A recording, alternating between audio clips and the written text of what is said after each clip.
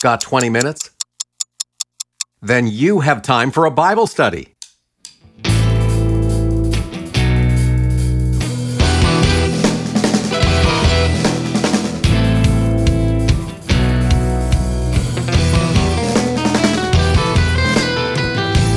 If you confess the Lord, call him up. If you confess the Lord, call him up. Welcome to another episode of 20-Minute Bible Studies. Romans 10:17 says that faith comes by hearing, and hearing by the Word of God. Over the next several minutes, you're going to hear an important message directly from God's Word and have your faith and knowledge increased. All you have to do is listen. Now, here are your teachers. Hello there, everybody. Thanks for joining us. I'm Andy Baylog. And I'm Jordan Pine. Let's get started. Today we're going to study one of the many passages in the Bible that talks about God's wisdom hidden in a mystery. Now, let's listen to the Word of God. 1 Corinthians chapter 2, verses 1 through 2 and 6 through 7. And when I came to you, brethren, I did not come with superiority of speech or of wisdom, proclaiming to you the testimony of God. For I determined to know nothing among you except Jesus Christ, and him crucified. Yet we do speak wisdom among those who are mature, a wisdom, however, not of this age, nor of the rulers of this age who are passing away, but we speak God's wisdom in a mystery, the hidden wisdom which God predestined before the ages to our glory. 1 Corinthians 2, 1 through 2 and 6 through 7. So today we're going to use a method called SPACE method. It's something that this ministry actually put together as an acronym, and it's more of a memory aid to help our listeners understand how we go about our Bible studies. The SP in SPACE represents the word speaker. So first we want to see who the speaker is in this particular Bible verse. The next would be A for audience, so we know who is being spoken to. The next is the letter C, which represents context, to understand the actual context of what is being spoken and what it's supposed to mean. And then E in the word SPACE is for explanation. And it's basically us understanding, what the purpose and what the key points are of this particular scripture. And then the order of those four is also important, as it reminds us to consider the speaker, the audience, and the context before we even attempt to come to an explanation. So let's start with the speaker, who is widely known to be the Apostle Paul, the writer of most of the epistles. Correct, and he addressed these believers as someone who was their spiritual father. He had founded their church, lived among them for a year and a half, and had also even faced a Roman tribunal on their behalf. Good point. This letter was written to the church at Corinth, which means it is written to believers, and that's very important to keep in mind. And Jordan, what else do we need to know about those Corinthians? Well, like most early Christians, Andy, they were former Jews, and Paul actually began teaching them in Corinth at the synagogue with the assistance of two Jewish believers, Aquila and Priscilla. Eventually, the leader of that synagogue, Crispus, and his family and many other members were converted, and they split off from the synagogue and formed that church. Okay, so that's the speaker and the audience. But what about the context? Where are we in time and in the Bible when we find these passages? The letter was written in the 1st century A.D., roughly 50 years after Christ's time on earth. It was written during Paul's third missionary journey. Paul had established the church during his second missionary journey, so this church was only about 5 years old. As for the Bible context, we're in chapter 2 of this epistle. In chapter 1, we see the two main problems this church was facing: divisions internally and an assault on their beliefs externally. Okay, so here are the internal divisions. Paul writes in chapter 1, verse 10, "Now I exhort you, brethren, by the name of our Lord Jesus Christ, that you all agree, and that there be no divisions among you, but that you may be made complete in the same mind and in the same judgment." Verse 11, "For I have been informed concerning you, my brethren, by Chloe's people, that there are quarrels among you." Verse 12, "Now I mean this, that each one of you is saying, quote, I am of Paul, and, quote, I am of Apollos, and, quote, I am of Cephas, or, quote, I am of Christ." Verse 13, "Has Christ been divided? Paul was not crucified for you, was he?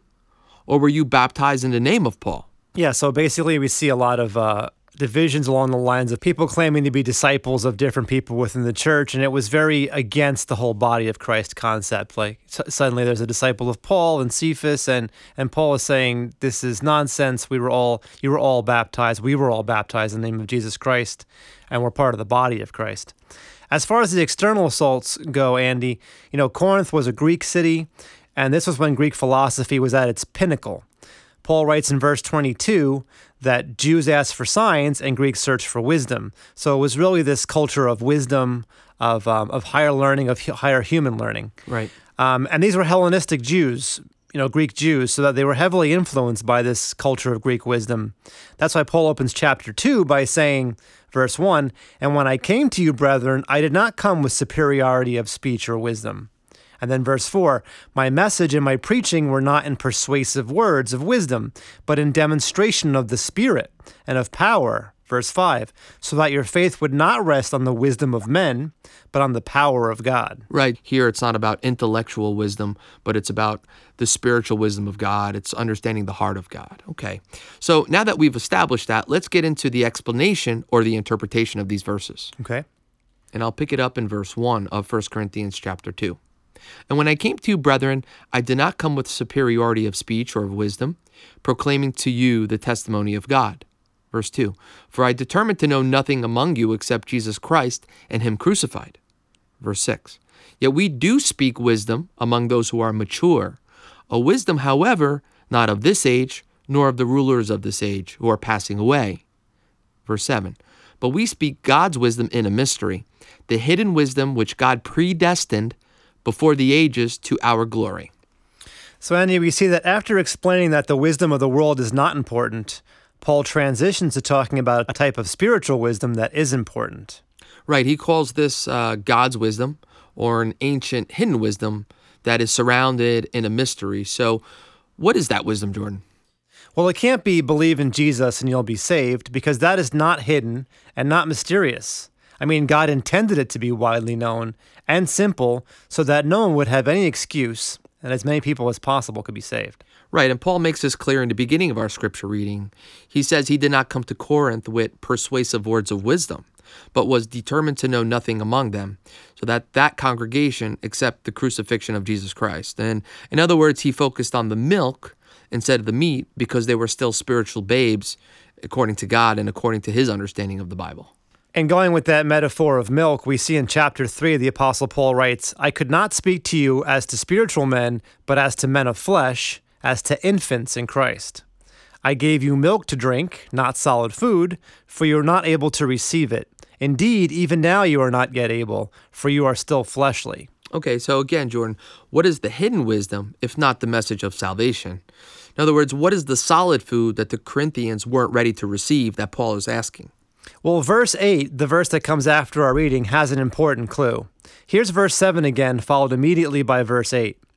"We speak God's wisdom in a mystery, the hidden wisdom which God predestined before the ages to our glory, the wisdom which none of the rulers of this age has understood.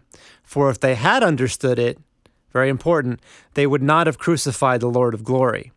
So Paul calls Jesus the Lord of glory, which is another way of saying that he is the Messiah. And that's a very important affirmation for a Jewish audience, or formerly Jewish audience. Messiah means anointed one, which means he is the promised king. Right, and not only king, but he's the King of Kings, or the one who will rule the world someday, as we study in the Word, and we see that's when he starts the millennial kingdom. And we believe that's why Paul says, if they had only known, they would not have crucified him to begin with. Yeah, and then he quotes Isaiah in the next verse, verse 9, "Just as it is written, things which eye has not seen and ear has not heard, and which have not entered the heart of man, all that God has prepared for those who love him." So that's the hidden wisdom, that all believers should be acting in anticipation of Christ's return as king, so they might receive what God has prepared for those who love him. It's the wisdom of not forgetting your birthright, your inheritance in Christ, which was predestined before the ages, as it says. Amen. And in chapter 3 of 1 Corinthians, Paul uses the analogy of a master builder to explain this wisdom further. Jordan, why don't you read for our listeners verses 10 to 15, and then we can go over it verse by verse after that. Sure, Andy. It says, "According to the grace of God which was given to me, like a wise master builder, I laid a foundation, and another is building on it. But each man must be careful how he builds on it. For no man can lay a foundation other than the one which is laid, which is Jesus Christ. Now if any man builds on the foundation with gold, silver, precious stones, wood, hay, straw, each man's work will become evident, for the day will show it, because it is to be revealed with fire. And the fire itself will test the quality of each man's work. If any man's work which he has built on it remains, he will receive a reward. If any man's work is burned up, he will suffer loss, but himself will be saved, yet so as through fire." And that's verses 10 to 15. So just going back to the top, let's go verse by verse, like you said. "According to the grace of God which was given to me, like a wise master builder, I laid a foundation, and another is building on it. But each man must be careful how he builds on it." Okay, Jordan, so as we break down verse 10 here, we see that, first of all, it's by God's grace that Paul was given this ability to be able to share the gospel to the Corinthians. And like a wise master builder or an architect, he's the one that actually laid the foundation, which is what houses are built on. You know, there has to be some of the ground that gets dug out, ironically, out of a person's life, you could say. And then the foundation is poured. It's solid concrete is how we would understand that today. And then he mentions that someone else needs to build on that, which basically means that each of us individually as Christians are responsible to build our own house, though the foundation is laid, which is Jesus Christ. And then it says, going on, that each man must be careful how he builds on that foundation. Now, going to verse 11, I'll read that. "For no man can lay a foundation other than the one which is laid, which is Jesus Christ." Yeah, so we've talked about in the past Jesus Christ as the rock, this metaphor of the rock. And here again, we see Jesus Christ as a metaphor of a rock, an unshakable foundation made of stone. That's what foundations are made of. So it's sort of in keeping with that metaphor. Amen. And also it kind of makes me think of Acts chapter 4, verse 12, which states, "And there is salvation in no one else, for there is no other name under heaven that has been given among men by which we must be saved." Yeah, and that's also important in the context of 1 Corinthians 3 here, because again, he's talking about these divisions over, I follow Paul, I follow Apollos, so it's important. He's reiterating again that forget about us, the real foundation here. You're not founding yourself on Apollos. You're not founding yourself on me. Right. You're founding yourself on Jesus Christ. And we're building on it. And then going to the next verse, we see the metaphor continues with the materials that we use to build on that foundation. And he lays out 6 different materials, 3 that would survive and 3 that won't survive. They're gold, silver, precious stones, and one category of, let's call them good materials, and then wood, hay, and straw, and the other category of bad materials. And we kind of see why that's important and why they're good and bad when it comes to testing them in the next verse. Right. And also let's keep in mind that the foundation is given to us by grace, and that represents our spirit salvation. Very important point. Meaning that if, let's say, as we just read, every Christian is responsible to build his own house. And the foundation is the concrete that sits in the ground that we are to build on. Now, like you said, if I was to build with gold, silver, precious stones, and my house was to catch on fire, obviously the gold and the silver and precious stones wouldn't melt. Right. But if I built with wood, hay, and straw, and again, we're talking in a spiritual sense, they would burn up and there'd be nothing left, but the foundation would remain. And that's very, very key, especially when we're talking about the doctrine of salvation and understanding that when we're talking about our spirit becoming saved, it's a one-time job. It's a one-time event that Jesus Christ did when he died on the cross. And of course, reading different chapters of Romans, especially chapter 8 and chapter 9, we see that our spirit salvation is predestined anyway. God already knows. We were already in his heart. We were saved from the foundation of the earth, knowing that who would be spiritually saved. Now that we know we're saved, and we didn't know that until we accepted Christ, which was again by his timing, his grace. Now that we know that, our job is to study the Word of God, and that is the goal of our Bible study. This 20-minute Bible study is to show our listeners that yes, you are saved, praise God, because you accept Christ as your Savior, And that's, again, because of God's grace. But now what we want to do is help guide you and show you that it's our responsibility as Christians to build on that foundation, because there will be a time when a fire, a trial by fire, or a baptism of fire God will take all of our works and pass it through that fire to determine the value or the quality of those works. So, yeah, and we see that in the next verse. Each man's work will become evident for the day. Speaking of Judgment Day, we'll show it because it's to be revealed with fire. Fire, a symbol of judgment again, that will test the quality of each man's work. I want to go back, though. It's interesting because, why 6 different materials? Why break it down? Why not just say, I don't know, gold or good works, works and bad works. Right. So why does he get specific and have 3 good and 3 bad? There's this notion within Christendom that you're either saved or you're not. Doesn't really matter what you do. Maybe you'll disappoint God if you don't do a great job on earth. But everyone's it's sort of an egalitarian notion, and I have to, I just want to mention on that really quick though. That's if you were of the school of believing you cannot lose your salvation. Right. But then there's another school, and that's the Calvinistic, thought process. And then there's another school of thought, which is the Arminian thought, which teaches that you can lose your salvation. And what we want everyone to understand is that actually, depending on which salvation we're talking about, they're both correct. Right. So as far as the spirit salvation, yes, the Calvinists are 100% correct. You cannot lose your spirit salvation. You can't break the foundation. You can't burn the foundation. No, because Jesus paid it all. Right. But when you're talking about your works or your salvation into the millennial kingdom, which is the salvation of your soul, then yes, that can be lost or that can be forfeited if you happen to use, only wood, hay, and straw to build your house. Right. Because it's flammable. Absolutely, it is, and it's stuff that's not important in heaven. Right. Wood. The reason why it's flammable is because these are things that represent worldly things, works of self. Exactly. Right. Your what you did in your life that might have been representative of sin, or what you did in your life that represented, self-glorification and what have you. That's what wood, hay, and straw represent. And you can go on our website, actually, of motk.org, mysteriesofthekingdom.org, and you can go back and look at some of the studies that we did on the parables. And a lot of the parables actually explain and teach, and they actually pinpoint certain values of the wood, hay, and straw, or the gold, silver, and precious stones, and explain what they represent. And they do represent specific doctrines, so they're important to study. But moving on, Jordan, yes, I agree with you 100%. There is a distinct reason why God uses, a division of 6, let's say, 3 good and 3 bad. But there is importance, great importance to those. Yeah, and actually, more specifically, I was speaking to, I guess, the Calvinist school, as you've pointed out, saying you can't lose your salvation, but that doesn't mean that we're all going to be equal. And that's clear here and many other passages, like the parables you mentioned, because there are always levels given, levels of reward, levels of the quality of people's works, in this case.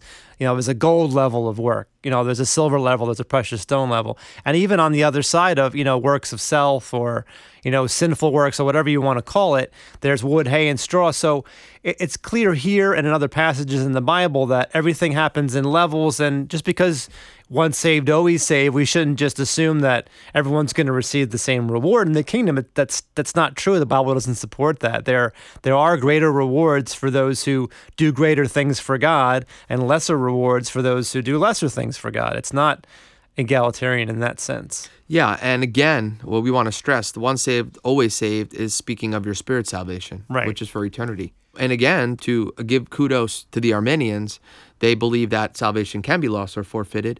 So if you kind of look at both values, if you don't understand the difference between the salvation of the spirit and the salvation of the soul, you will always have this constant struggle and division, which Paul's warning that they should not have. Right. And, going back to our earlier verses, he's saying, that, and this spiritual wisdom I will share with those who are mature. So he's saying that, look, this wisdom that Paul was actually trying to share is that there is a difference between spirit salvation and soul salvation. He was actually telling them, look, Yes, you have spirit salvation. It doesn't mean you can live any way you want, because there's more to just being a Christian. Don't be shocked that at the Bema Seat of Christ one day, when we all get raptured, that many of us Christians will actually suffer loss or be heartbroken because we didn't live righteously and carefully the way we should have and be obedient to God. So let's read the next verse and kind of learn a little bit more about that. Yeah, it's clear in the next verse is if any man's work which he has built on it remains, he'll receive a reward. If any man's work is burned up, he'll suffer loss. Right, and then it ends by saying, but he himself will still be saved, yet so as through the fire. So explain that a little bit. Yeah, like you just made it, basically. Of course, again, the foundation is Christ. You can't burn the foundation. You're going to heaven. You're not going to the lake of fire. But so you'll be saved from separation from God for eternity. But just as someone who's escaped a house fire, like you just barely made it, maybe even your clothes are singed, I don't know, but you just barely made it. You've got nothing. You've got nothing from your house with you. You've got nothing to carry with you after that judgment by fire. So God's going to look at our entire life. He's going to be a fair judge and evaluate us based on that to determine whether or not, and this is the big question here, whether we pass or fail. And really quick, in summary, could you explain to our listeners what I mean by whether they're going to pass or fail at this Bema Seat? To pass is to have the quality of your works survive the judgment fire, so you earn the right to rule and reign with Christ. To fail is to lose this glorious inheritance. So let's summarize this study and give our takeaway for today. To those who are easily distracted by church divisions or world philosophies, the Apostle Paul says, grow up and get wise. You are not of this earth. You are meant to be working towards your eternal reward. That's the hidden wisdom. Amen. And that's our lesson, which means we have just a few minutes to explain our initiative, Get 20, Give 20. Get 20 is our reminder that you can get a 20-minute Bible study anytime you like by visiting our website. We archive all lessons and make them available for free at 20minutebiblestudies.org. You can listen online or download them for later, or even subscribe to the podcast version and have new lessons automatically delivered to your favorite smart device. Even more important, our website is the place where you can join in our Bible studies by sharing your comments and asking any questions you may have. And we have a growing Facebook community and a discussion forum. When you're on our site, you should also sign up for email alerts so we can let you know when new lessons have been added. Also, when you sign up for email alerts, our first email back to you will include a link to a special series we put together titled 10 Mind-Blowing Things You Didn't Know Were in the Bible. It's an eye-opening set of Bible lessons, and it's our little thank you for joining our online community. It's all online at 20minutebiblestudies.org. Or, if you don't want to type so much, 20mbs.org will get you there faster. Moving on to Give 20. This is our special initiative to reach as many spiritually hungry Christians as we can. We know so many Christians find it hard to make time to study God's Word and then feel guilty they're unable to do it. Studying the Word of God is so vital to our spiritual growth, and yet it can be so hard sometimes to find a good study group and then attend that group on a regular basis. This is why we created 20-minute Bible studies. Everyone can find 20 minutes for God, and now, with this audio program, that's all Christians will need. They can listen to a Bible study whenever and wherever they like. The Give 20 initiative is your chance to participate in this great ministry and receive the special blessings that come from spreading God's Word. By giving just $20 per month, you can help us create more lessons and reach more believers than ever before. Plus, we pledge that every cent you contribute will go directly toward recording and broadcasting more lessons like the one you heard today. And since our ministry is an official nonprofit registered with the government, your donation is also fully tax deductible. To join our Give 20 initiative, visit 20mbs.org and click Donate. And if you can't afford to give $20 now, how about giving 20 people you know an opportunity to listen to this ministry? That's right. You can send them an email with our website or post a link on your favorite social media platform.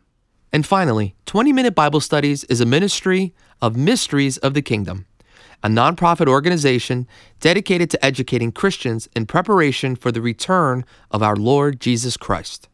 If you liked what you heard today and want to go deeper into God's Word, we strongly recommend you visit the website of Mysteries of the Kingdom, motk.org. Yes, these radio studies are just 20 minutes, but our MOTK lessons last as long as needed to fully understand whatever passage of Scripture we're studying. So if you're interested in learning more about what you heard today, you'll definitely want to check out our in-depth, multi-part studies, which are available for free at motk.org. Thank you so much for your 20 minutes. I'm Andy Baylog. And I'm Jordan Pine. May God bless you. Jesus, can't stop. I'm praising His name. No, I just can't stop. Thanks for joining us for another 20-minute Bible study. Special thanks to the family of Pastor Gary T. Whipple, to Abundant Life Worship Center for the music for our show, and to Tom Pine for our scripture reading. Until next time, may the word of Christ dwell in you richly. Stop. I'm praising the name of Jesus. Can't stop. All rights reserved. Mysteries of the Kingdom Incorporated.